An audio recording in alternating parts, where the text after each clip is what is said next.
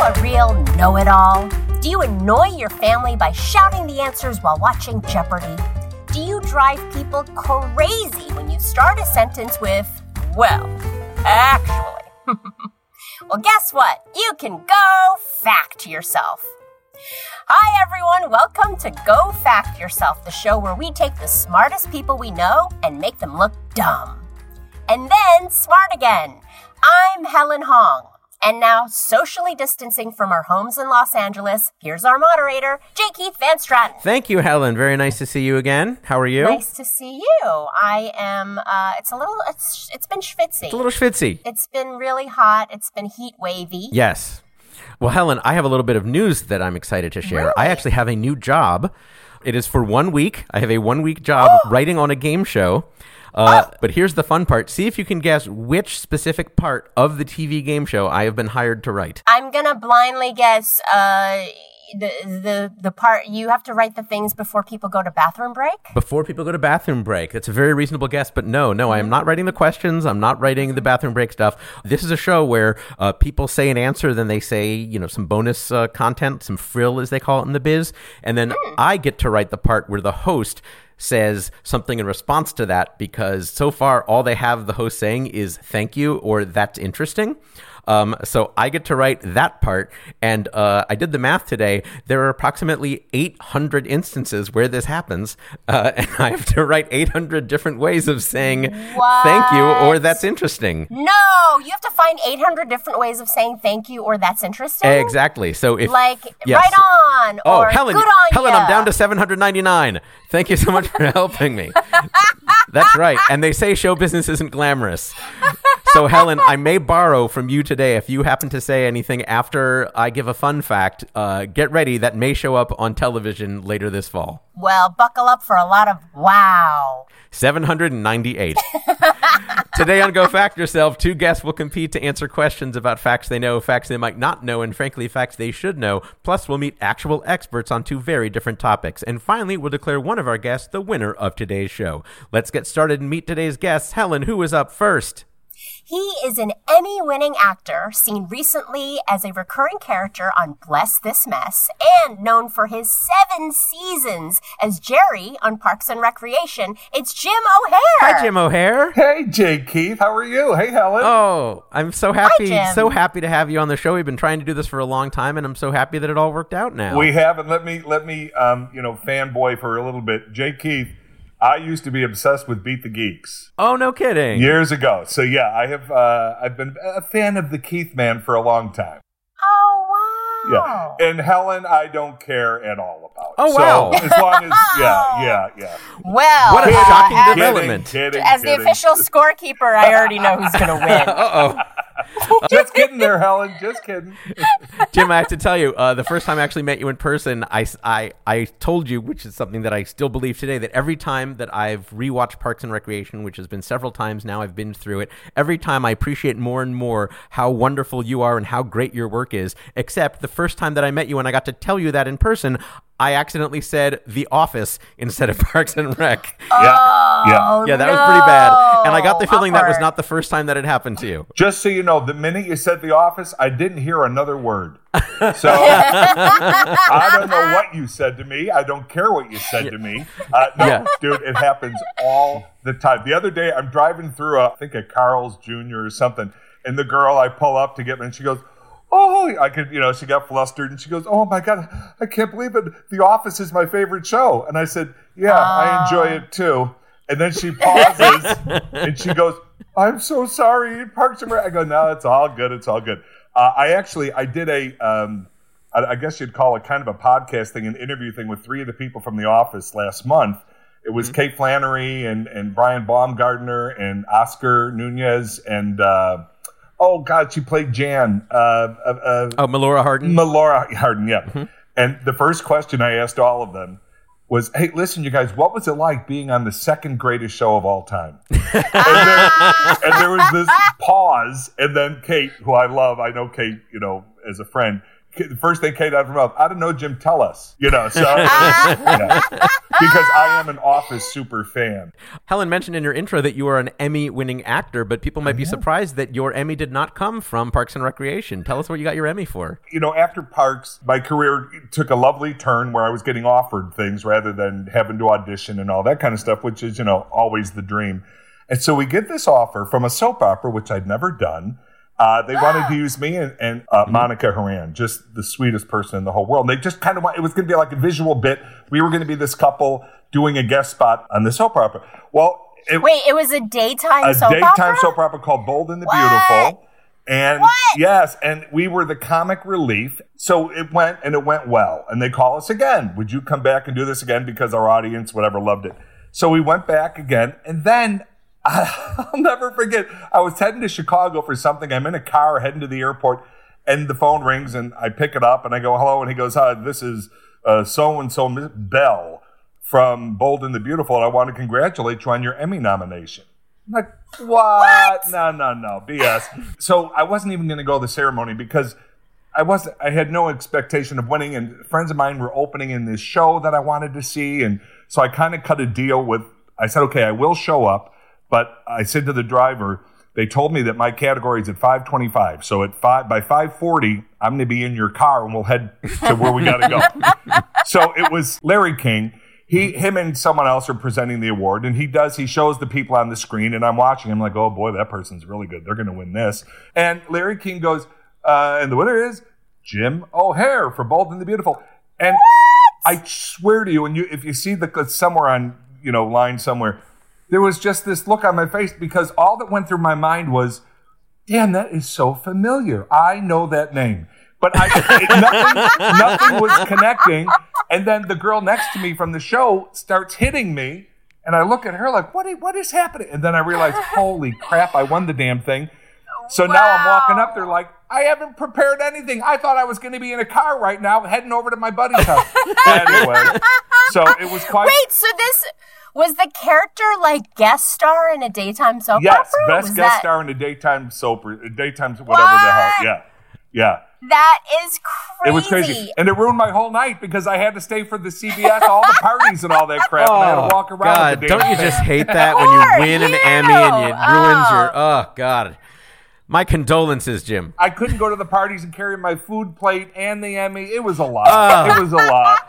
Where's the Emmy now, Jim? It's actually, to be honest, it was on my desk for a year, and then I went away to do a show for 3 months. And when I came back, my friends, without my knowing, because they knew I would just keep it on the desk, they had a thing built with a plastic case, and it's in my dining room in a plastic case on a mantle. It was very sweet. It was because I never would have done that for myself. I just wouldn't have.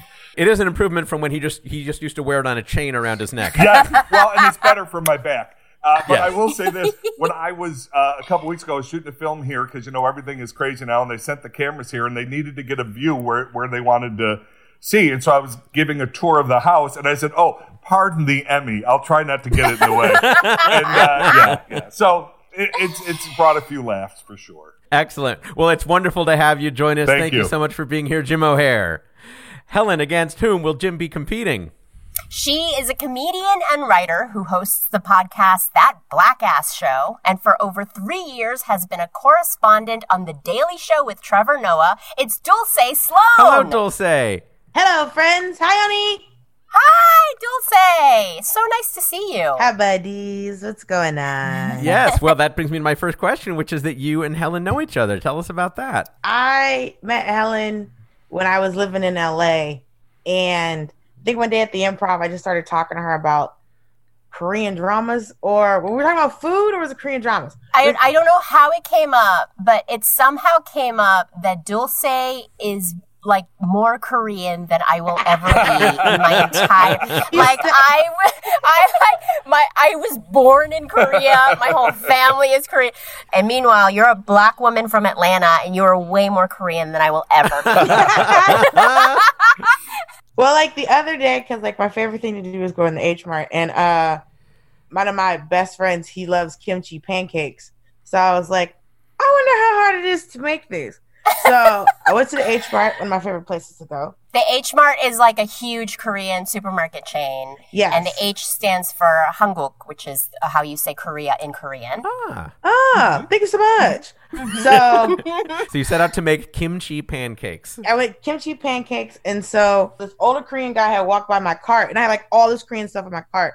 And it's always an old Korean man who walks past me with his hands behind his back, and he'll look at my cart, and he'll look at me, and look at the cart, and look at me, and he goes, "Oh, it's very good, very good." I was like, "Yeah," and I was like, "Kamsamnida." He's like, "Oh, kamsamnida." And then he was like, "Habla español," and I was like, "Yes." So now this Korean man asked me if I speak Spanish, and I do.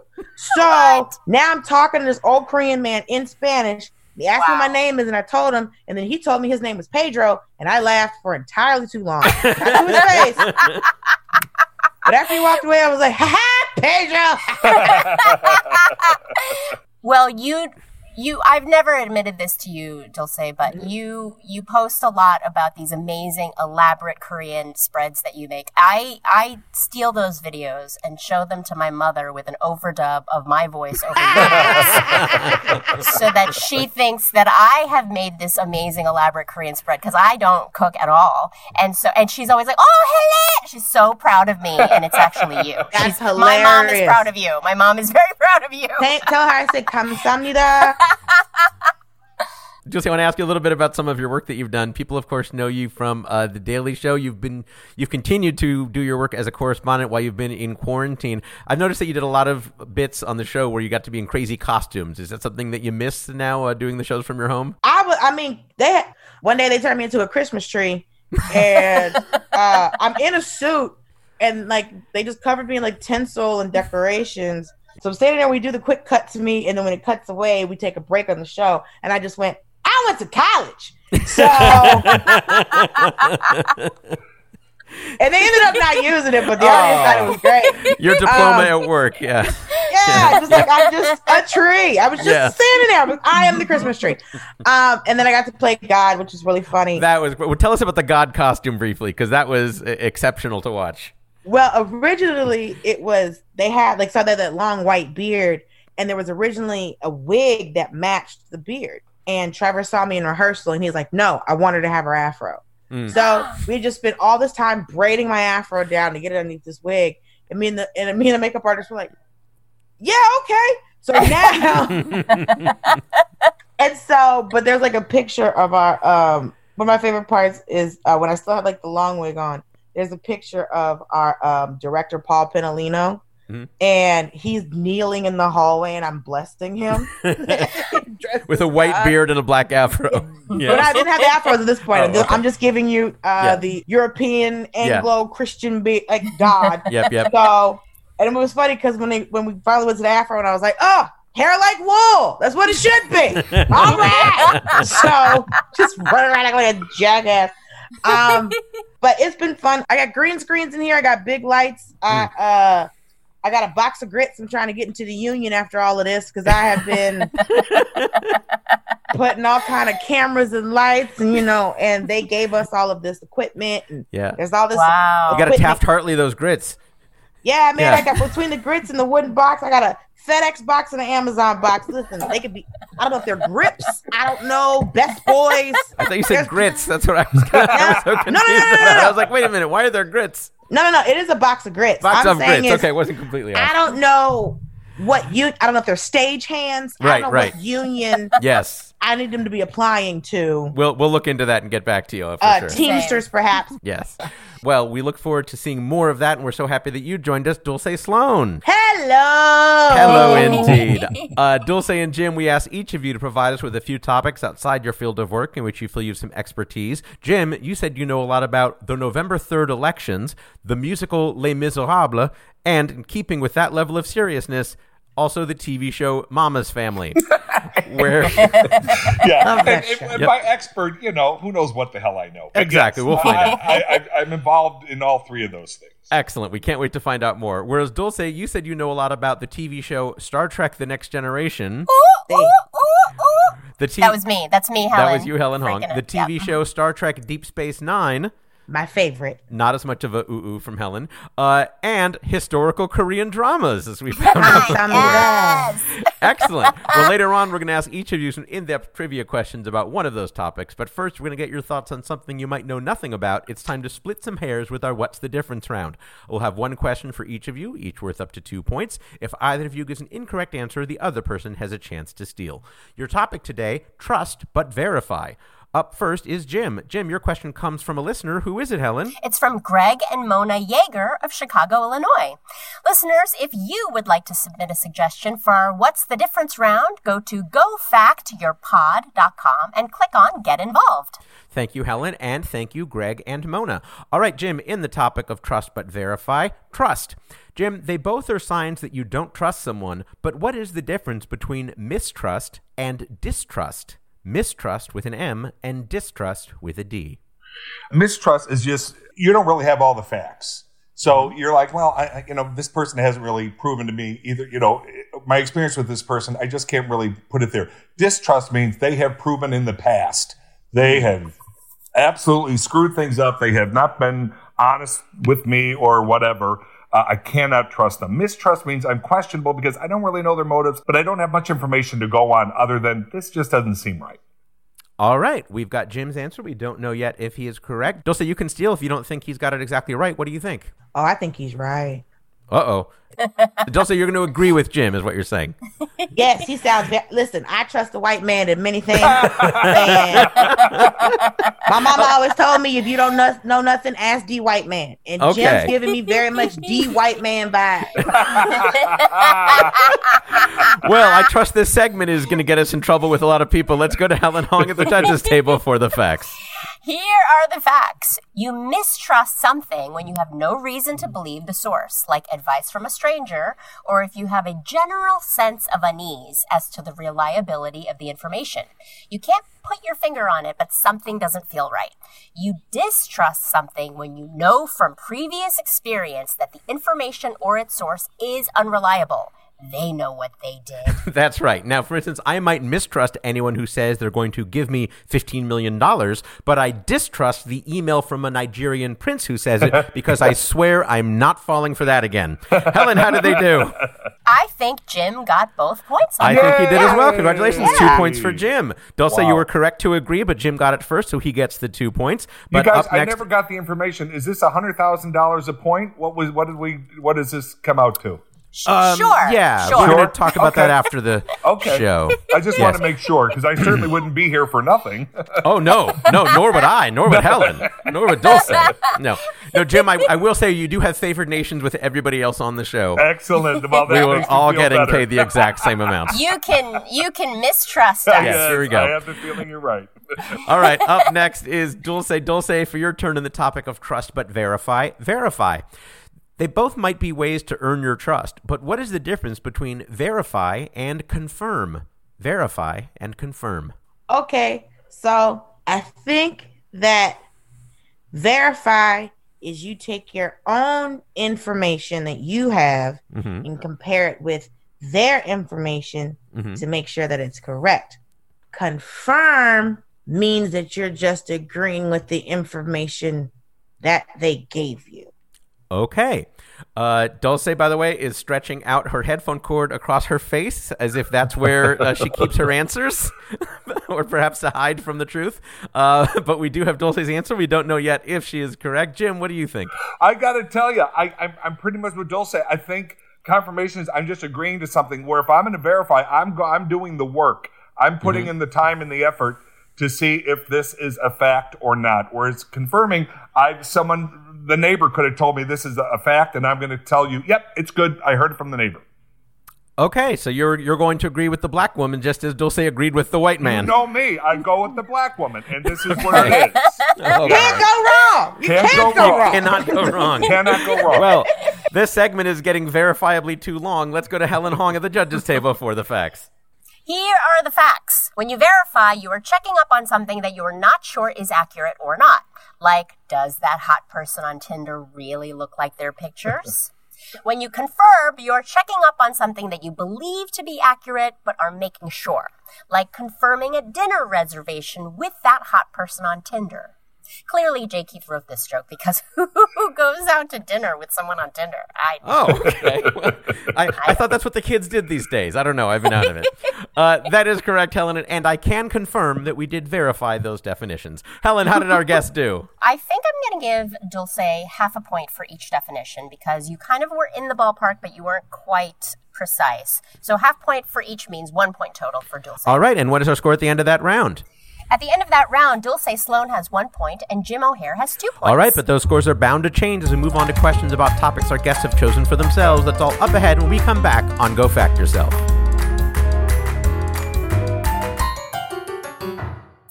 Helen, we have a sponsor for this episode of Go Fact Yourself. I love to hear it. And you're going to love to hear even more when I tell you the name of this company. Helen, it is called Kitty Poo Club. Kitty Poo Club. Kitty Poo Club. Helen, guess what Kitty Poo Club does? I'm going to take a wild stab and say they send you kitty litter? They do. They do not send you kitty poo. They send you the stuff that the kitty poo goes in.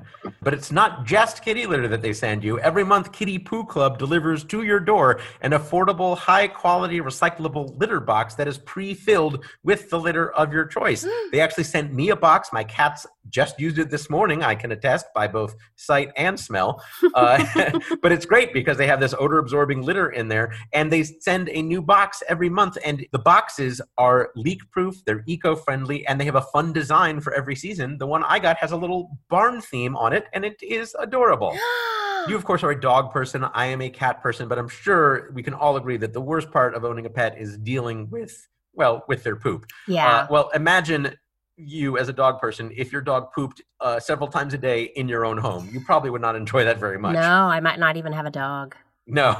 I do, of course, love my cats, but it does mean that I have to have that litter box in my home. With Kitty Poo Club, it takes care of the more unpleasant parts of cat ownership, so you can get back to loving your furry little friends. So they send you this box of litter every month, and when the month is up, you don't have to deal with digging the stuff out. You just recycle the box, and Kitty Poo Club will automatically deliver a new one to you. You don't have to change used litter. You don't have to clean the box. You fold it right up. You put it in the recycling bin. Done and done. It's fantastic. I just love the fact that they're called Kitty Poo Club. I mean, what an adorable name. I like that fact, too. I got to be honest, even if I didn't love what they did, I would love advertising for Kitty Poo Club. But I also happen to love what they do. And what I also love is that right now, Kitty Poo Club is offering our listeners 20% off their first order if they go to set up an auto ship at kittypooclub.com and enter the promo code GOFACT. It's kittypooclub.com. Helen, what is that promo code? GOFACT. That's right, GOFACT. And you'll get 20% off when you set up AutoShip. That's kittypooclub.com. And don't forget to enter the promo code GOFACT at checkout. Kitty Poo Club. Thank you, kittypooclub.com.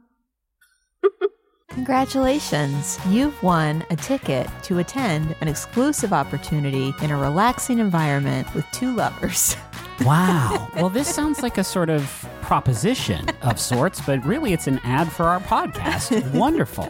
It's a show we do here on Maximum Fun where we talk about things that we like and things that we're into. I'm Rachel McElroy, and you just heard Griffin McElroy, and we are excited for you to join us as we talk about movies and music and books. Things like sneezing or the idea of rain. Can you get news or information you can use? Absolutely you cannot, because we're here to talk to you about pumpernickel bread. You can find new episodes on Wednesdays. So catch the wave! Welcome back to Go Fact Yourself, where our score is Jim O'Hare with 2 points and Dulcé Sloan with 1 point. Once again, here's J. Keith Van Stratton. Thank you, Helen. All right, Jim, of your many interests, you told us you know a lot about the November 3rd elections, the musical Les Miserables, and the TV show Mama's Family. Let's find out a little bit more about each of those. First, you said you know a lot about the November 3rd elections. Well, yeah, when I say I know a lot about them, I want the crazy man out of office. I see. That's what I mean when I say I know a lot about it. Now, I should point out that we are recording this before the election, but this episode will drop after the election. So Yes. is there anything you'd like to say to your future self or to the future listeners? Yes, Here's here's what I say to my future self. Yes. If it doesn't go the way you want to, put the knife down. Okay, an important public service from Jim O'Hare. Oh no, he's still going. Put the knife down. It will be okay. Put it down. Jim, I like that you know your future self well enough that you have to say it 4 times in order to get you to listen to yourself. Please, I say that about cheesecake, and look at me. I don't put it down. So when it comes to the knife, put the knife down. Yes. All right, Jim, you also said you know a lot about the musical Les Miserables. The reason I love Les Mis is, number one, it's just this amazing musical, the passion for each character. There's never been a time I've seen it where I didn't bawl like a baby at the end.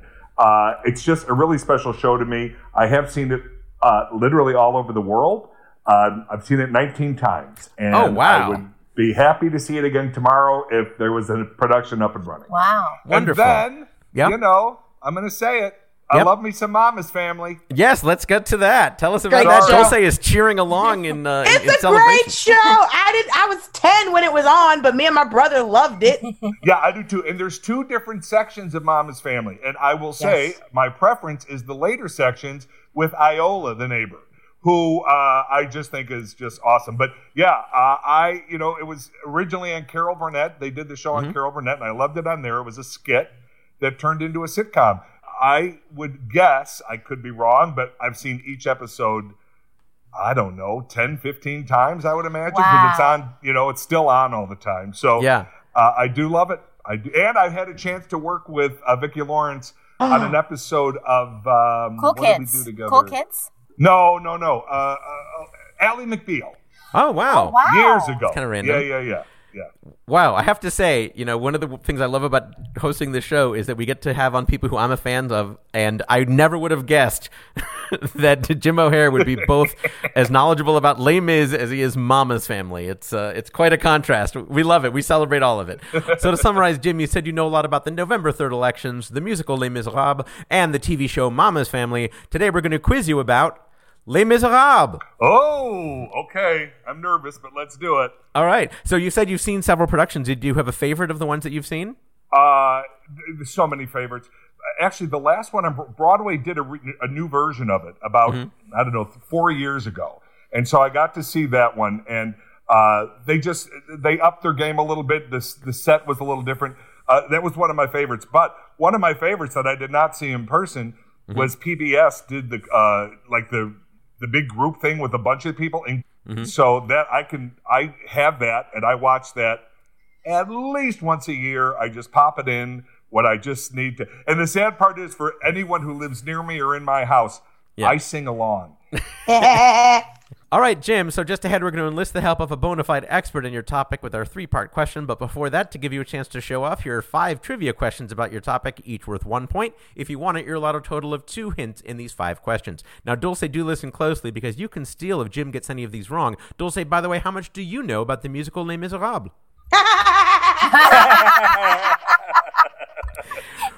Can't even say it. I know. Yeah. By the way, I know it might be sacrilegious to fans of that show, but from here on in, I'm just going to say Les Mis, because my tongue is sufficiently tied. That is how it's referred to. That's yes, okay. Indeed. All right, here's question number 1 for Jim O'Hare. The musical Les Mis is based on the novel Les Miserables, published in 1862. Who is the author of that novel, who also wrote The Hunchback of Notre Dame?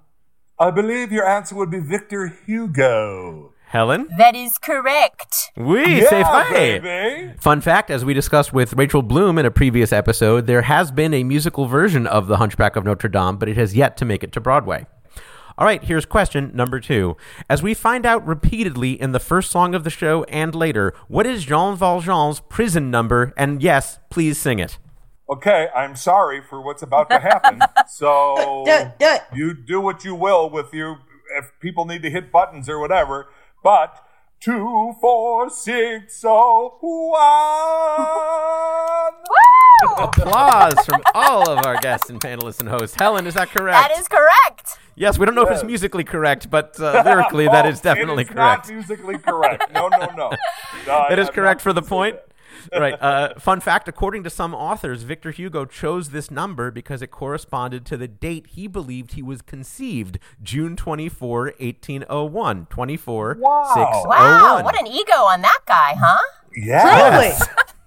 Well, so I'm in the future. I'm going to go 020462. And I don't want to know why you know the date you were conceived. All right, Jim. Don't you worry. I know all that stuff. Okay. All right, Jim, you're 2 for 2. Here's question number 3. In 2012, Vulture ranked every major song in the musical. They put On My Own at number 1, but what song, which includes the lyric, "Here's a hint of gold stuck into a tooth," did they rank dead last? Master of the House. Helen, is it Master of the House? It is not Master No, I'm of the terribly House. sorry. I'm terribly sorry. I'm sorry. Dulcé gets a chance to steal. Dulcé. Oh, I was so sure of it. I am failing as a theater kid. I have not seen it. Nowhere. All right, I'm sorry. No answer there. The correct answer, Dog Eats Dog. Yeah, Dog yeah, Eats yeah. Dog. That was It's one. when he's in the subway after he's gone in the down. sewer. In the sewer. In the yeah. sewer, yeah, Yeah. subway. What you know Yeah. what I mean? Yeah. Yes, exactly. All right, well, let's see I'm if so you can. mad at myself. That's Yeah. all right. It happens. Well, I'm sure you can bounce back. Here's question number 4. Though millions of people have seen Les Mis on stage, millions more have only seen its 2012 movie adaptation, which, despite some questionable casting, Russell Crowe, earned 8 Academy. Russell Crowe. Yes. Oh, sure. Wow. It earned 8 Academy Award nominations. One of those nominations was for Best Original Song because it had a song that was written especially for the movie and sung by Hugh Jackman. What is the name of that added song? Oh damn! I don't know that. I mean, You do have a hint available if you'd like to use that first hint. I do want a hint. Yeah. Helen, how about that first hint? The title is one word and is a synonym for unexpectedly. And Billy Ocean and Olivia Newton-John each had hits with different songs that also have this title. Oh damn! Those are good hints, right? I thought so. We wrote them, but yeah. I feel it begins with the letter B, and I don't know what I'm basing that on. All right. I don't know it. I'm going to have to go Okay, with I'm I don't sorry. know. No answer there. Dulcé with a chance to steal. Surprise? Helen, is it Surprise? It is not Surprise. No, a very reasonable guess. No, we were looking for Suddenly. Suddenly is the song there. Yes. Yeah, I don't even know the song, so I'm not. Yeah. Okay. Yeah. That's all right. Fun fact, though, the movie won 3 Oscars of the 8 nominations that it received. Suddenly lost Best Original Song to Skyfall from Adele. All right, here's question number 5. This is tricky, but you do still have a hint available, and I think you got a chance at this one. Here we go. On January 24, 2016, Hamilton creator and star Lin-Manuel Miranda added to his resume by providing an off-stage voice during a live performance of Les Mis on Broadway. He speaks twice, and both times his lines begin, "You at the barricade, listen to this." What is the name of the character who says these lines? Oh, damn you at the barricade, listen to this. None are coming to help you to fight. You're on your own. You have no friends. Oh, I don't know his name, but Would you like your second hint? Yes, give me my second hint. Helen, how about that second hint? He's an officer in the army. Sergeant? Helen, is it It Sergeant? is not Sergeant. No, I'm terribly sorry. Dulcé with a Damn chance it. to steal. Lieutenant? Is it Lieutenant? It is not It could be. Lieutenant. Oh. No, it is not Lieutenant. No, we wanted to give that to you so bad. It's simply an army officer. An army officer is that character's You name in guys the are script. tough. That was tough. That was tough. Oh, real human. Jonathan Keithland? I don't know who that is, but that person would be very upset to hear that. He is also referred to as the loud hailer because he speaks through a loud hailer, which is what they called a megaphone back then. By the way, Lin-Manuel Miranda once said that one backstage shot was much more nerve-wracking than doing Hamilton 8 days a week. All right, you stumbled a little bit, but now here's your time. I stumbled. I'm sorry. Yeah. No, don't have to apologize. These are tough. It's always a little difficult for us calibrating the difficulty of the questions, but you gave it your best try. And here now is your expert level question that requires multiple answers. It is time for your cluster fact. We'll be bringing on an expert to assess your response. Jim, one member of the original Broadway cast of Les Mis has had a particularly long and celebrated journey with the show. She was nominated for a Tony for playing one character in the original 1987 Broadway production, played that same character in an all-star 1995 concert recorded at Royal Albert Hall that aired on PBS's Great Performances and was released as an album that you may be familiar with at least once a year. Then she joined the Broadway revival that I believe you saw to play that character's mother in 2007, 20 years after she'd opened the show on Broadway. So, for up to 3 points, what is the name of either of the characters she played? What is the name of that concert recorded at Royal Albert Hall? And what is the name of this Tony-nominated actor? Okay, it's Cosette, obviously, because you're saying she played the little girl and then her mother. I didn't say little girl. I just said she played one character on Broadway, and then later played that character's mother. So she played Fantine, and then Cosette is my okay. What is that your would answer? Be. Okay. Okay. The second part was what is that special called? That concert that was recorded at Royal Albert Hall. My God, I thought it was just like the 25th. Oh God, I watched it. The 25th anniversary special Les Mis. 25th anniversary of that special Les Mis. Okay, and then who is that Tony-nominated actor? I'm embarrassed to say because I love her, but I don't know her name. Can't pull the name. No, no answer there. Okay. No. All right. Helen is taking note of those answers. We have an expert on hand who can tell us for sure. Helen, who do we have tonight? Joining us tonight is a multiple Tony, Olivier, and Grammy Award nominee who has appeared on Broadway in 10 different productions, including the original Broadway production and revival of Les Miserables. It's Judy Kuhn. Hello, Judy Kuhn. Hi. Hi, how are you? I'm good. I can't believe how many times you've seen Les Miserables. I know. And actually, after the last time I saw the new one on Broadway, the word got out that I was there, I guess. So I started getting a bunch of DMs saying, why didn't you come back and see us and stuff? And I didn't know to because sometimes I'll be at things and people will say, oh, the cast would like to meet you afterward, but nobody came up and I'm not looking to impose myself on anybody. And I was so mad because I so wanted to go back. Oh, my God. You're amazing. Well, thank you. Thank you. You are amazing, and obviously the pandemic has affected everybody, but it's been especially hard on people in the arts. You, I imagine, were in the midst of preparing for a show when things went down? Yeah, I was 2 weeks into rehearsals for a revival of the Stephen Sondheim show, Assassins, when we shut down. I mean, it's been devastating for the theater. Yeah. I mean, truly devastating. How are people on Broadway coping? Like what are people doing? Doing a lot of self-taping for whatever TV and film productions around.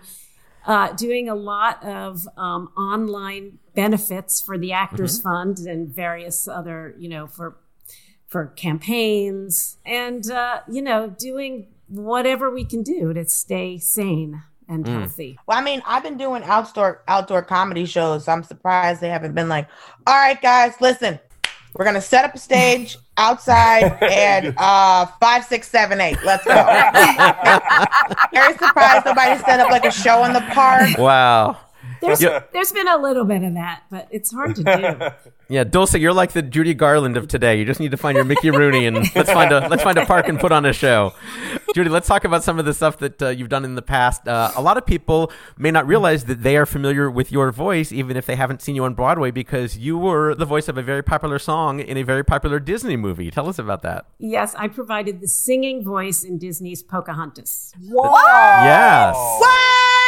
Yeah. So you sang "Colors of the Wind" I sang Colors in the of the Wind in the and movie. You sang Colors of that Wind, girl. Yeah.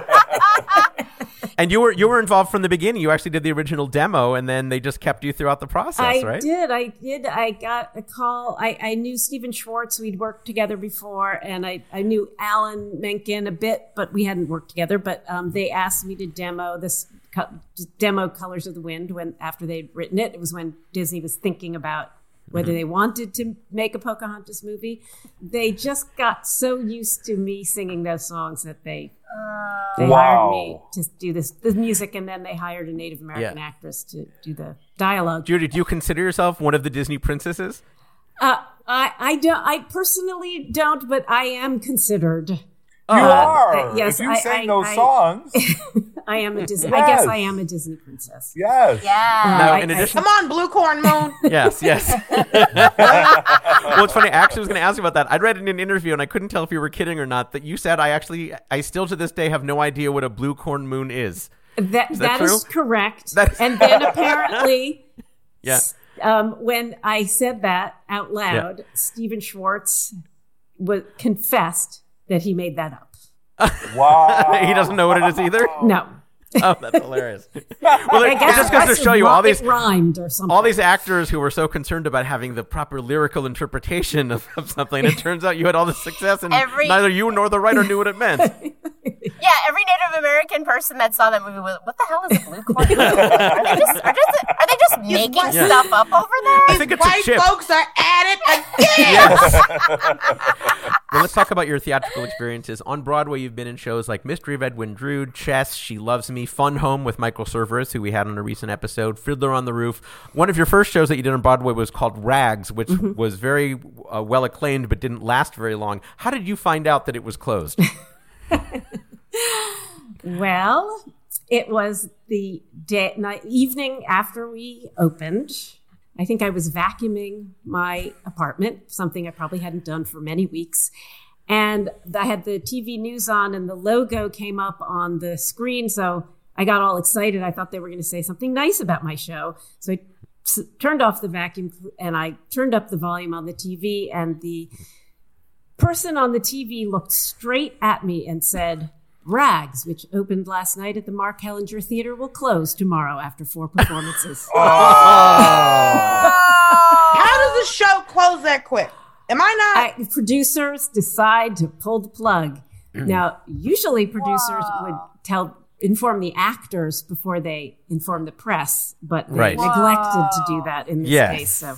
The glamour of show business. Yes. Chicken. Don't let anyone tell you it's not glamorous. But on the bright side, am I right that the timing of that show closing so soon actually opened up an opportunity for you to go into Les Mis? Yes, it did. I had a couple auditions for the show, and I guess, they assumed that I was not going to be available for it until they heard that Rags had closed. So I got called back in for one more audition and then was offered Cosette. Oh, my. How aware were you of Les Mis? Because it was already a big hit in London before it came over to Broadway, right? Yeah, no, I'd read about the show, and people were calling it the musical Nicholas Nickleby because it was the same directors. It also started at the Royal Shakespeare Company and was based on a great epic 19th century novel. So, yeah, and I'd heard a lot about it. I hadn't seen it. I might have heard some of the music from it, but everybody wanted to be in that show. Yeah. And when did you have a sense that, oh my God, this actually is the big hit that I thought it might be? Well, we weren't really thinking about it being a hit. We knew that it had been a big deal in London, but you never, I had just come off a show that closed after 4 performances. So you never know. Maybe when it's a rehearsal or maybe our first preview, after we were about to open at the Kennedy Center, and I went into work and I was walking through one of those big foyers at the Kennedy Center by the box office for the Opera House where we were performing, and there was a long line, went all the way down the hallway and out the door.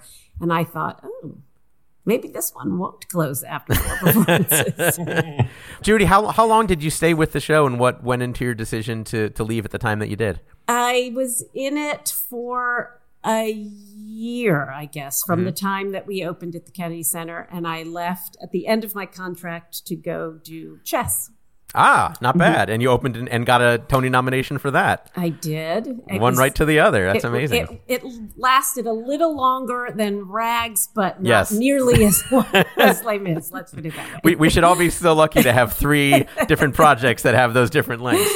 Yes. And you returned years later, as we mentioned, in the more recent revival to play the mother of the character you'd originally played. Tell us about what appealed to you about returning to the show and what it was like to play that different role. Wasn't the revival, it was the 10th anniversary version. It was I can't even remember what it was. It was some revamped version, and it was pretty much like the original production wise.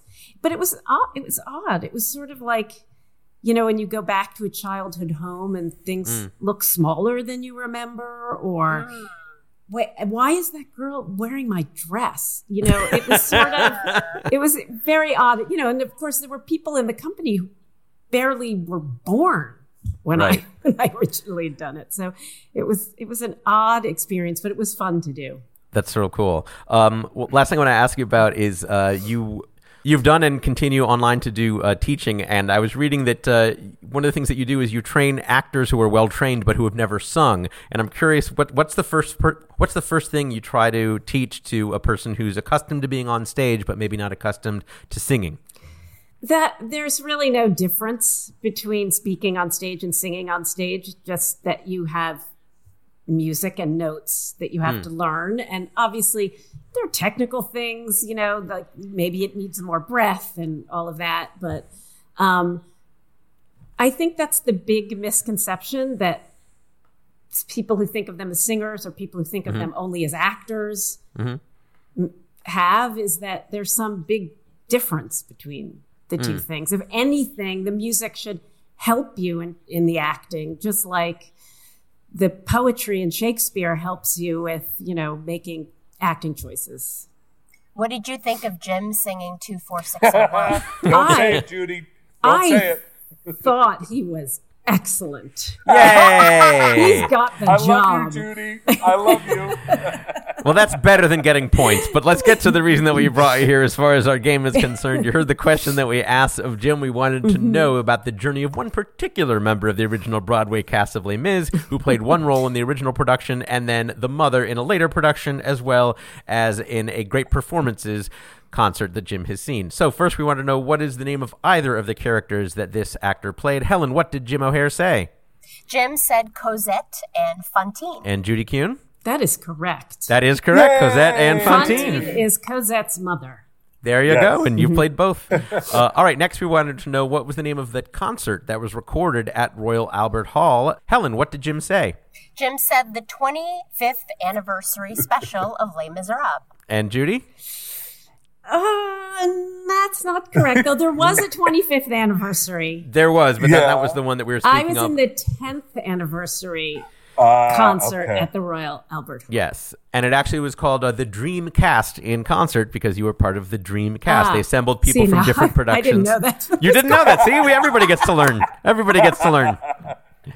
The encore of that show, by the way, featured 17 different Valjeans from around the world all coming together to sing at the end. That's a lot of dolls to give to a kid. And then finally, Judy, I think you will know the answer to this one. What was the name of that Tony-nominated actor who appeared in both roles and who played in that concert at Royal Albert Hall? Jim was not able to come up with an answer, but Judy Kuhn, can you? Yeah, I think her name was Judy Kuhn, but That's right, it's you, Judy Kuhn. And Jim, is there anything else you'd like to ask or say to our expert while we have her? Could I ask you a real quick question? So you get the gig. How exciting, even though you don't know a lot about it because it's been in London. Did they want the exact same production? Like, did they just literally move it over and say, this is how we're going to stage it, this is how we're going to sing it? Or did you guys do workshops of it? Trevor Nunn, who was one of the directors, has a remarkable way of getting you to do exactly what he wants you to do, but making you feel like you've discovered it yourself. That's a good director. We did a week of improvisations. We did all kinds of real deep character work and circumstance work and all that stuff. And then slowly made our way to doing the staging. I think it was, I'm assuming it was, maybe we made some changes. I don't know because I had never seen it. But it was complicated because there was that revolving stage and you couldn't mess with it too much. Mm-hmm. Judy, I'm so happy that we got to talk to you, and hopefully we'll have you back to talk about some of your other amazing work. If people want to find out more about you and your work, where can they find that? Well, I have a website. It's judykuhn.net, and I'm on Instagram at judykuhnofficial, and I'm on Twitter at judykuhn1. I guess there's another Judy Kuhn on Twitter. What? I'm Judy one. Helen can relate to that. We'll find out later. There are so many Helen Hongs, and I haven't yet to kill any of them. Judy, before you go, can you please? I know this is a big ask, but can you just sing a few bars of something great from Les Mis? Oh, from Les Mis. Oh my God. Can you remember something? I dreamed a dream in time gone by, when hope was high and life worth living. Lovely. Wow. Oh my gosh. That was amazing. You didn't warm up. You just went into it. It was amazing. Thank you so much. It was an absolute pleasure. We'll talk soon. Thank you, everybody. Right. Good night, Judy. Bye. Bye. All right, Helen, what an ending to that segment. Oh, my goodness. But what is our score as we go into the next one? At the end of that round, Jim O'Hare has 5 points and Dulcé Sloan has 1 point with a round of questions for Dulcé coming up. That's right. We're going to talk with Dulcé about a topic she knows about. Plus, later, Dulcé and Jim will go head-to-head in our Fast Facts round, all to find a winner on Go Fact Yourself. This episode of Go Fact Yourself is supported in part by Fortunato Chocolate. Yummy. Fortunato Chocolate. Helen, did you receive your shipment of Fortunato Chocolate? I received a sample of Fortunato Chocolate, and it is chocolatey, divine amazingness. I was going to say something similar, but you beat me to it. That is exactly what it is. You know, since 2008, Fortunato No. 4 chocolate has been prized by top chocolatiers and pastry chefs in Michelin-starred restaurants. It's made from rare, organically grown heirloom cacao from the jungles of northern Peru, and it's never been available to the general public until now. Ooh. Yeah. I didn't know all of that. So I just fancy. knew that it was delicious. I mean, I just ate it being like, oh my God, somebody sent me chocolate. It's going in my face and this is amazing. I mean, it's very high quality chocolate, but I didn't know that it had such provenance. Oh, oui. Fortunato No. 4 or Nombre 4. I don't know how to say number in French anymore. Numero 4. Numero 4. Whatever. Fortunato No. 4 is made by a family company that has direct relationships with over 400 farmers and a socially conscious business model that helps farm families earn more. So you can feel good while tasting good. Oh man, the ones I got, I had a milk chocolate, I had a dark milk, and I had a dark, and it turns out that there can be math involved because it's available in 36% milk, 47% dark milk, and 68% dark. And it's sold in 1.1 pound bars with minimal packaging to help keep it affordable. My favorite was the dark milk. Oh, yeah, no. Oh, really? You like the dark milk? I like the dark milk. Yeah. I usually go for dark, but this dark milk, It's good stuff. Hey, you probably want to get some of this chocolate for yourself. Well, to do it, you can go to podcastchocolate.com/GoFact. That's podcastchocolate.com/GoFact. That's podcastchocolate.com/GoFact. That's right. You can be like Helen and me and enjoy delicious, high-quality Fortunato No. 4 chocolate by going to podcastchocolate.com/GoFact. Thank you, Fortunato Chocolate.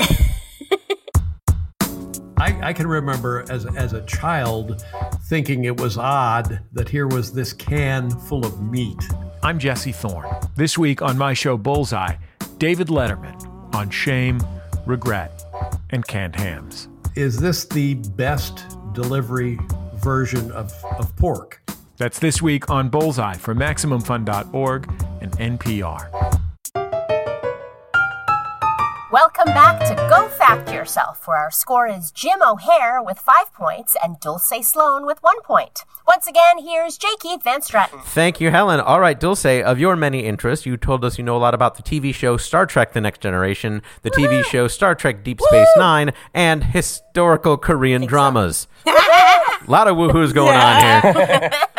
Let's find out a little bit more about each of those. First, you said you know a lot about Star Trek The Next Generation. Well, the thing is, in our house, you could not talk if Star Trek was on. If Star Trek, The X-Files, or basketball was on, you have to go sit down somewhere. Oh, wow. But my mother would always tell us that, like, when Star Trek premiered, we saw Worf for the first time. Me and my brother would ask her, Mommy, why does that man have peanut butter on his forehead? I hope she hit you. No, she was like, okay, let me tell you how special effects makeup works. So it's a show that I've always loved. Brent Spiner, I follow him on various social media accounts. And I'm always like, I love you. And he says nothing. Wow. And then it comes on in reruns on BBC America. So I will watch them and be like, oh yeah, that is what happened. And, and my hatred of Alexander, the weakest kid in American history. I hate that kid. Worf's He's son. the worst. Ah, I hate that kid. Dulcé, you also said you know a lot about Star Trek Deep Space Nine. Yes, because it is my dream in life to be a Klingon in a Star Trek, and not these new J.J. Abrams Klingons or the ones they do on Star Trek Discovery. I'm talking about old school Indian Remy, hair popping, titties popping. Like, I'm trying to be one of the sisters. Like, I'm trying. I think it was the Baylor sisters. Like, I'm trying to, even though one of the actresses who passed away recently, I'm trying to be old school Klingon, giving you just realness. I want. I'm out here with the sword. I can't. My mind is completely blank. I hate it. That's all right. Well, how does that relate to Deep Space Nine in particular? Well, it relates to Deep Space Nine because it was the first time that these storylines weren't episodic. It became serialized. So you have the overarching story of what happened to the Bajorans, or as my brother calls them, the Space Jews. And so, by the way, it's my dream to be a Bajoran. See? Like to play an old school Bajoran on some Star Trek. Definitely. Yes. And I think what I really like about Deep Space Nine is that everything in Next Generation, it was all of the non-humanoid of the non-Earth human characters were kind of accessories to the story. As opposed to when you have Deep Space Nine, you learn the history of the Bajorans. You learn more about the Klingon Empire. So I liked it because you got to learn more about the other species on the show. Awesome. Oh, that's very humanistic of you. Thank you, friend. It's very like broad thinking. Yeah, I like that. Well, speaking of history, you also said you know a lot about historical Korean dramas. Okay. Listen, I can't pronounce anything, so I'm not going to be a jackass. You're not going to get me canceled. I'm not doing any of that, right? Okay. But, so, you know how, so basic TV, a lot of places had a Spanish channel, right? In Atlanta, there's also a Korean channel called KTN. So, when I was in, high school, middle school, there's nothing on TV. I'm flipping through the channels, and I find this show on the Korean TV station called Bluebird with English subtitles. And then when streaming came out, like Hulu and Netflix and all of that, and then there was Drama Fever, RIP Drama Fever, and now there's Viki. So there's different apps and stuff that I watch. And now that's how I learned about key sayings. That's how I learned about, you can really do anything. And if somebody is from noble blood, you will be murdered. There's so much intrigue. There's so much intrigue. There's so much palace intrigue and backstabbing, and you don't know who your friends are, and someone you think is on your side has actually been plotting your murder for 20 years. It's crazy, the historical. And the king's son is never the king's son. Yeah. King's son's never the king. There was always some hanky panky. There's always somebody thinking that they're somebody's child. That's not. Also, the second counselor is always going to be the enemy to the king. If he's standing, literally, because they say the left and the right side, if dude's standing on the left side, he hates the king. He's trying to take him out. But his daughter is always married to the crown prince. So he's the king's they're so good. And then I learned about key sayings, which was the Korean versions of geishas. And because there's this great show called Wanjinyi, and this was so bad. They just made a movie about her and a TV show 10 years ago. You know how bad of a you gotta be for people to be making movies about you 500 years after you died? That should be the tagline on the poster. In theaters. And in theaters in the fall. Wow, that was quite a description. I really love your passion about all of it. I love it. All right, so to summarize, Dulcé, you said you know a lot about the TV show Star Trek The Next Generation, the TV show Star Trek Deep Space Nine, and historical Korean dramas. Today we're going to quiz you about Star Trek Deep Space Nine. Praise Jesus! Yes! Now, the only reason why we didn't go with historical Korean dramas is because there's no expert that's more expert than you. Yeah, frankly. really, sounds like it. And if they do, they don't speak English. Right. Yeah. That's right. How many times do you think you've gone through each episode of Deep Space Nine? Let's see. I went through I recently watched it a few years ago, and then I started doing it again in quarantine. But it was probably 2 years ago. I went through the whole. So you've seen them all multiple times. Yeah, I think I've seen a few of them all the time. That's when we realized that Gul Dukat looked much better as a Cardassian than he did as a Bajoran. And a human man's neck was way too long, is what I really learned. I was on an episode of Star Trek Voyager. Tell me more about this show. Go ahead, Jim. Oh, my God. And I only did one episode, and I was selling my condominium in Hollywood, and somebody bought it because I was on Star Trek. No! This guy, his God. kid was obsessed with Star Trek and said, Dad, please buy this place. What? Because he lived here. I did let's one get episode. to Dulcé's topic, because I know she's getting very, very excited. Me and Dulcé are chomping at the bit about Star Trek. All right.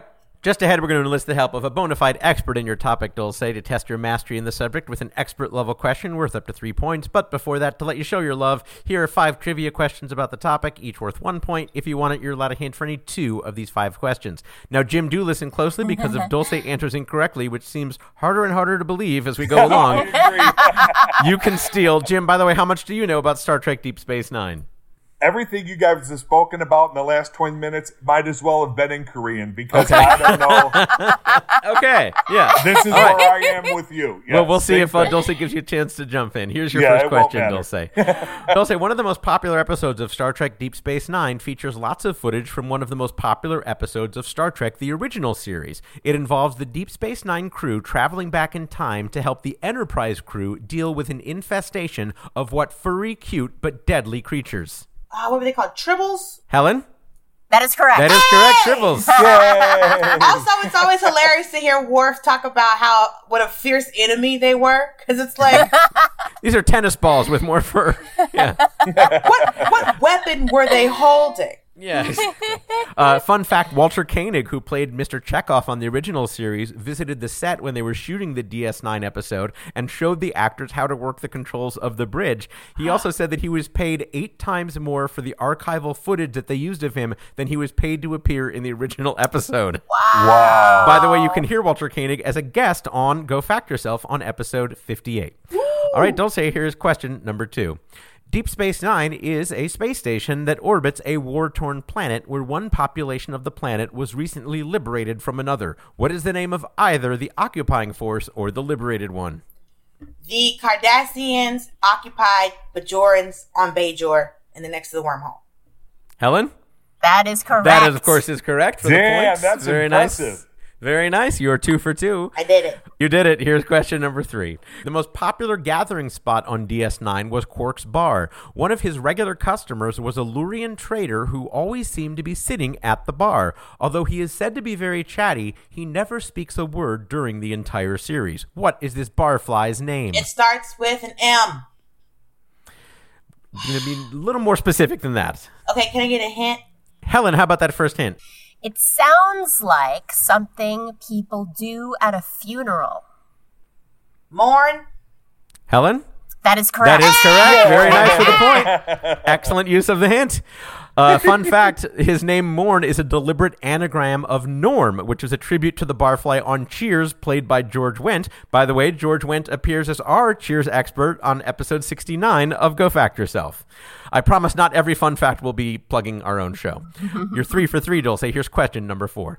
Avery Brooks played Captain Benjamin Sisko. He also directed what is considered one of the best episodes of the show, in which his character has a vision of himself as a 20th century Earthman named Benny Russell, with what unusual occupation? No, he wrote sci-fi stories. Helen? That is correct. That is correct. He was a science fiction writer. Very nice. Fun fact, all of the other DS9 regulars played 1950s characters in Sisko's vision. All right, Dulcé, you have a chance to go 5 for 5 if you can get this question right. You do still have a hint available. The valiant crew of Deep Space Nine doesn't just hang around the space station. They go off on adventures using ships called runabouts. Each runabout has its own name, but they are all named after what? Rivers. Helen? That is correct. That is correct. Rivers on Earth.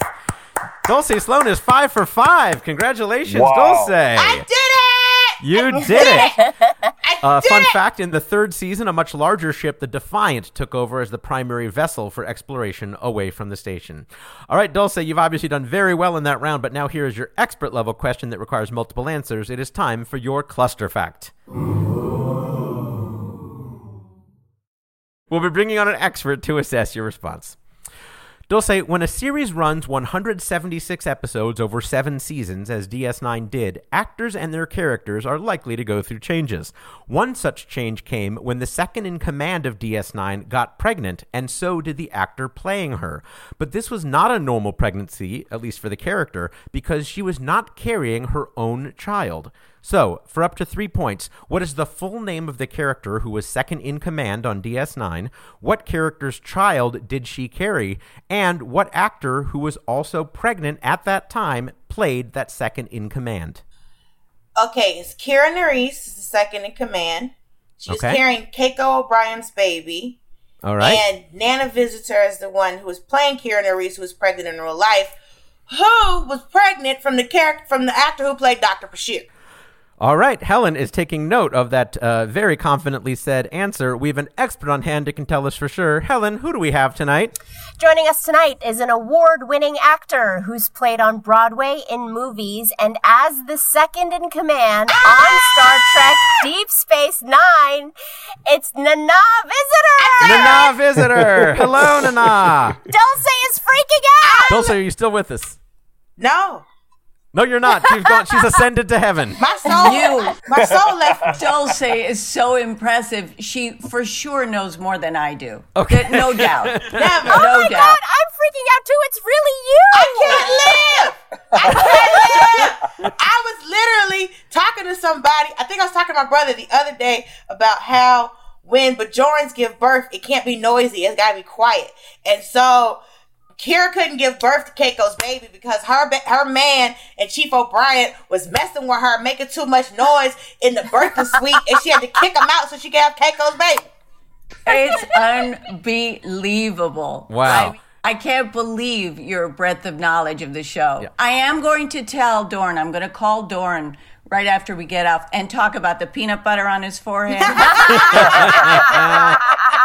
You know what I love about you is that you are so recognizable because your prosthetic was kind of like not that elaborate. Like you had a little bit of the prosthetic between your eyes, but like you were obviously very recognizable. Your face was very recognizable. Where I know a lot of actors like Michael Dorn, for instance, you might not necessarily recognize him on the street because his prosthetics were so elaborate. Oh, you hear his voice and you know exactly who that is. Because his voice is a panty dropper. You're not going to notice if the man is talking to you.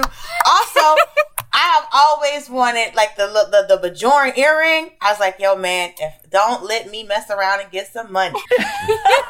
Because I am getting a Bajoran earring. Because just the outfit, because literally me and one of my friends, we were going to go to Dragon Con, and we were gonna do Worf and Judzia's wedding, but he was gonna be the Trill, and I was gonna be the Cleon. Yes! Have you ever been to Dragon Con? Yes, I have, because me and some other people started a hashtag called Black People at Dragon Con, because it's literally a Where's Waldo. So you're literally yelling across from, hi, I'm the black person, what you doing? It's a great time. I love Dragon Con. And we don't just kind of like scam our way. Sometimes we pay to get in, sometimes you scam your way in, but you get in. Yeah. Yeah.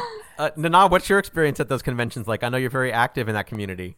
It's wild. Dragon Con is the wildest of all. Dragon Con is mostly about the people who are, coming to dress up and steampunk and you see everything there, and it's wall to wall people, and it's the raciest costumes you'll see anywhere. They're all at Dragon Con. Well, you know why Dragon Con is so wild? Because that weekend in Atlanta, it's Dragon Con, it's Black Gay Pride, it's a basketball tournament and a NASCAR race all going on at the same time. Oh my God. This is the future liberals want. Right. So you'll see, so there's like a Hooters across the street from like the Sheridan, and you'll literally see young Black gay kids in the just various amazing looking outfits, then a bunch of rednecks in NASCAR gear, and then a bunch of kids dressed as Harry Potter, and they're all going to look at wings and titties. It's a very... This works. Whatever brings you together. Labor Day weekend in Atlanta, Georgia is just a time where many groups of people come together. think I had this dream once after eating too much seafood. Nanan, let me ask you this. Is it true that I read that your manager actually originally told you not to take this role when it was offered? Yeah, science fiction was considered the kiss of death for a career. And, they wanted me on a fast track to be on a network show and make hundreds of thousands of dollars. And this was more, it was a whole new thing. We weren't on a network. So, in terms of that, in terms of Star Trek, they know that it can be the kiss of death. So he told me no. And I originally turned it down. I said, okay. What? Then Rick Berman, one of the producers, called me up. And he said, let me tell you who's writing this show. Let me tell you about our set. Let me tell you what we plan for the next 7 years. I told him right then and there, I'm changing my call. I want in on this, absolutely. And I was so glad I did. And ended up firing the manager. So. Oh, nice. Good, he's useless. Whether it was true or not, it affected my career or not, I wouldn't change a thing. Not a thing. That role was such an honor to play. I saw in an interview that you said playing Kira was like Disneyland for an actor. What did you mean by that? I meant you get to go on every ride. You're going to be imprisoned in stone. You're going to be this incredibly scary intendant character who just kills people by snapping her fingers and is polyamorous. It just doesn't matter. You're going to show every human aspect there is. I got to do it all. Yeah. I watched some clips where you got to be very physical and do fighting scenes. Did you like doing those as well? You got to fight! I love to fight. Those were important to me. And it was really important to me because, as a woman, and my character was supposed to be kick-ass, I wanted to know how to kick ass, I wanted to do that part. I can say my favorite part about... Oh, I feel like I'm going to cry. It's all right. Oh, Dulcé! Yay! Dulcé's getting emotional. That's okay. We can handle that. Dulcé, tell us what's going on. It's so excited to meet you. I remember getting up and making breakfast, and that was what we did on Sunday, was make breakfast and watch Deep Space Nine. That's what we always did. CBS Sunday Morning would come on, and then Deep Space Nine would come on, and so we did that every Sunday. And it was, even if as we got older, even if it was me and my brother in our room and my mother in her room, we still all watched it. But I think people don't talk enough about the character arc that Kira's character has in the last season, where she has to teach the Cardassians to be rebels against the Dominion, when she had to do all of this to get them off her own planet. So tell us about that from your perspective as an actor, Nana. Well, one of the challenges, when you're playing a role, you can't be judgmental. You have to be true to the character. And I was playing a racist, dead on a racist. If someone had a Cardassian face, I hated them. And there was really, what Dulcé is saying, really an arc in the 7 years concerning exactly that. Not that I was ever, not that Kira was ever fond of Cardassians, but she certainly got over her racism and learned to work with them and see them as something other than the other. This is going to be a very weird shift in gears, but I did find one fact about you that I wanted to confirm because I think it'll be fun for us to talk about, which is I know you're a big dog lover, which I know Jim O'Hare you are as well. Is it true that you have or recently had a dog named Helen? The love of my life, Helen, was a party standard poodle, which means she was a black and white poodle. She was famous when I lived in New York. I'd walk her in Central Park, and everyone wanted to take pictures of her. All the tourists had to have a shot of her because she wore, and I had a string of pearls that she'd wear. And she'd be like, yes, now we can go. Oh. That's hilarious. She was a fancier Helen than I. All right. Well, I'm glad we can end on a lovely note like that. Let's get to the reason that we brought you here as far as our game is concerned. You heard the questions that we asked of Dulcé. We wanted to know, what is the full name of the character who was second in command of Deep Space Nine? Helen, what did Dulcé say? Dulcé said Kira Nerys. And Nana? Do we have any doubt she was right? We do not have any doubt. That is a point for Dulcé. Next, we wanted to know what character's child did she carry because it wasn't her own. Helen, what did Dulcé say? Dulcé said Keiko O'Brien. And Nana? That is absolutely right. Absolutely correct. There's another point. And what actor, gee, I wonder who was also pregnant at that time, played that second in command? Helen, what did Dulcé say? Dulcé said Nana Visitor. And Nana? Couldn't be more correct. That is a perfect game for Dulcé Sloan. Congratulations, Dulcé. I'm so excited I wrote that down. We could be talking to Khloe Kardashian right now. Oh, my goodness. Before we let you go, we are running late, but Dulcé, is there anything quickly that you'd like to say to Nana while we have her here? I love you. There you go. Dulcé, I'm so impressed with you. You are someone I'd love to sit down and have dinner with and just talk for a couple of hours. Oh, thank you. I'll probably cry the first hour. Nana, if people want to find out more about you or your work, where can they do that? I'm on Twitter. That's the best place to find me. Excellent. Well, thank you so much for joining us. It was an honor and a pleasure. Nana Visitor, ladies and gentlemen. Nana Visitor. Thank you so much, Nana. Thanks, guys. Awesome. Helen, what is our score at the end of that round? At the end of that round, Dulcé Sloan has 9 points and Jim O'Hare has 5 points. All right. But now it comes to the final round that we call Fast Facts. I'll read 10 statements and each contestant will answer with true or false. I'll start with Jim and alternate between each guest. Each correct answer is worth 1 point. Again, the answer to each statement is true or false. Here we begin. Jim, Facebook is a social networking site. True. That is correct. Dulcé, MySpace is a social networking site. True. Correct. Jim, MySpace still exists. True. Correct. Dulcé, MySpace has an official iPhone app. True. Incorrect. No, sorry, Jim, MySpace has an official Android app. False. Correct. Yeah, that's right. No, MySpace used to be on both iPhone and Android, but the apps have been discontinued for years. Dulcé, in 2005, MySpace was sold for over $1 billion. True. Incorrect. Jim, in 2005, MySpace was sold for over $500 million. True. Correct. Dulcé, in 2007, MySpace was valued at $12 billion. False. Incorrect. No, it really was. Jim, in 2011, MySpace was sold for an estimated $35 million. True. Correct. Dulcé, one of those 2011 buyers of MySpace was Justin Timberlake. True. Correct. Jim, you shouldn't trust Justin Timberlake with your money. False. Correct. And finally, Dulcé, you shouldn't trust Justin Timberlake with your heart. Oh. Crime Me a Liver taught us that you can't trust Britney Spears with your heart. True. Correct.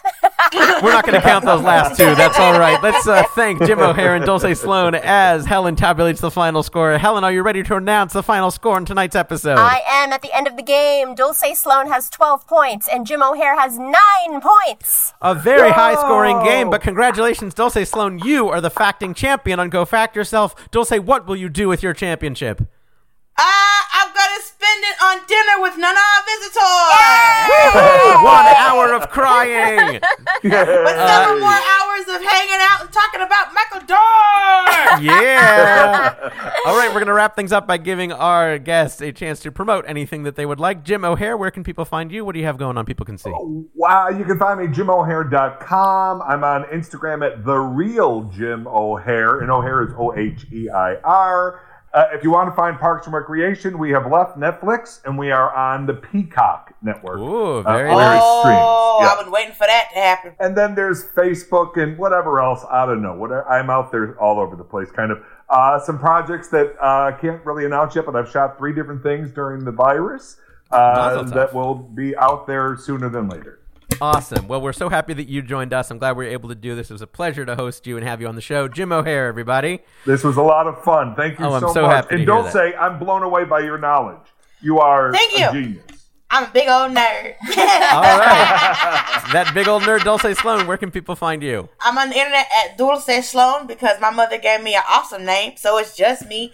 No matter how many people try to make fake accounts on Instagram, because I will report you. And that's DULCESLOAN in Spanish, not Italian. My mama went to college. I'm on the interwebs. I'm on the Facebooks. I'm on the Instagrams. I have a podcast out now called That Black Ass Show, where I talk about black creatives, about black TV shows and movies. I talk to creatives about black TV shows and movies. I have a movie called Chick Fight coming out in November, so watch that, please. And I have a cartoon with Fox called The Great North that's coming out next year. And watch The Daily Show. Sometimes I'm on, sometimes I'm not. My name ain't on nothing. That's Trevor. He on every night. I'm on when I'm on, baby. Awesome. Well, we're so happy that you joined us, Dulcé Sloan. Ladies and gentlemen, my hosting partner is your favorite person named Helen Hong, because she is, spoiler alert, Helen Hong. That's right. Yay. What an intro. Yes. You can find me on the socials at Funny Helen Hong, because unlike Dulcé, there's a lot of Helen Hongs out there, and I'm the funny one. I'm the funny one. So Indeed. Don't follow the angry Helen Hong or the regular Helen Hong or the unoriginal Helen Hong. I'm the funny one. And I'm on a show on Sci-Fi Channel right now called The Magical Girl Friendship Squad. It's animated, so check that out on Sci-Fi Network, and follow me at Funny Helen Hong. She is funny, she is Helen, she is Hong, she is funny Helen Hong. And me, you can find me on Twitter at J_Keith, on Instagram at jkeith.net, all spelled out, and writing transitions for a game show that I cannot name 800 times. That just leaves me to thank Jim O'Hare, Dulcé Sloan, Judy Kuhn, Nana Visitor. Please like us on Facebook, follow us on Twitter and Instagram, all at GoFactorPod. Rate and review us on Apple Podcasts. Update our wiki at gofactorwiki.fandom.com, and buy our T-shaped shirt at maxfunstore.com. I'm J. Keith Van Stratton. Good night. Like what you hear? Come see us live someday. It's free. Go to gofactorpod.com for our schedule and tickets. And give us a 5-star review on Apple Podcasts like Shay Noor did. He, she, or they said they got who on the show? Thanks, Shay Noor. We can't believe it either. Helen? Go Fact Yourself is a panel quiz program devised by Jim Newman and J. Keith Van Stratton and comes to you via transcription from various homes across the country. Questions on Go Fact Yourself were compiled by the Trivia Industrial Complex. It is produced in collaboration with Maximum Fun. Go Fact Yourself's theme song and incidental music were written and performed by Jonathan Green. Maximum Fun's senior producer is Laura Swisher. Associate producer, editor, and awesome guy overall is Julian Burrell. Special thanks to Tracy Christian and Caleb Cartier at TCA MGMT, Michael Cerveris, Mark Norberg, Elise Orecchio, Riley Silverman, Raven Snook, Brandon J. Carr, Clint Tauscher, Mike Avellanos, Adam Neediff, Dave Bianchi, Erich Tran, and Christine Velada. I've been Helen Hong. Let's go watch Star Trek. Yes! I've actually never seen it before. Is it Oh, I can't believe I do a podcast with you.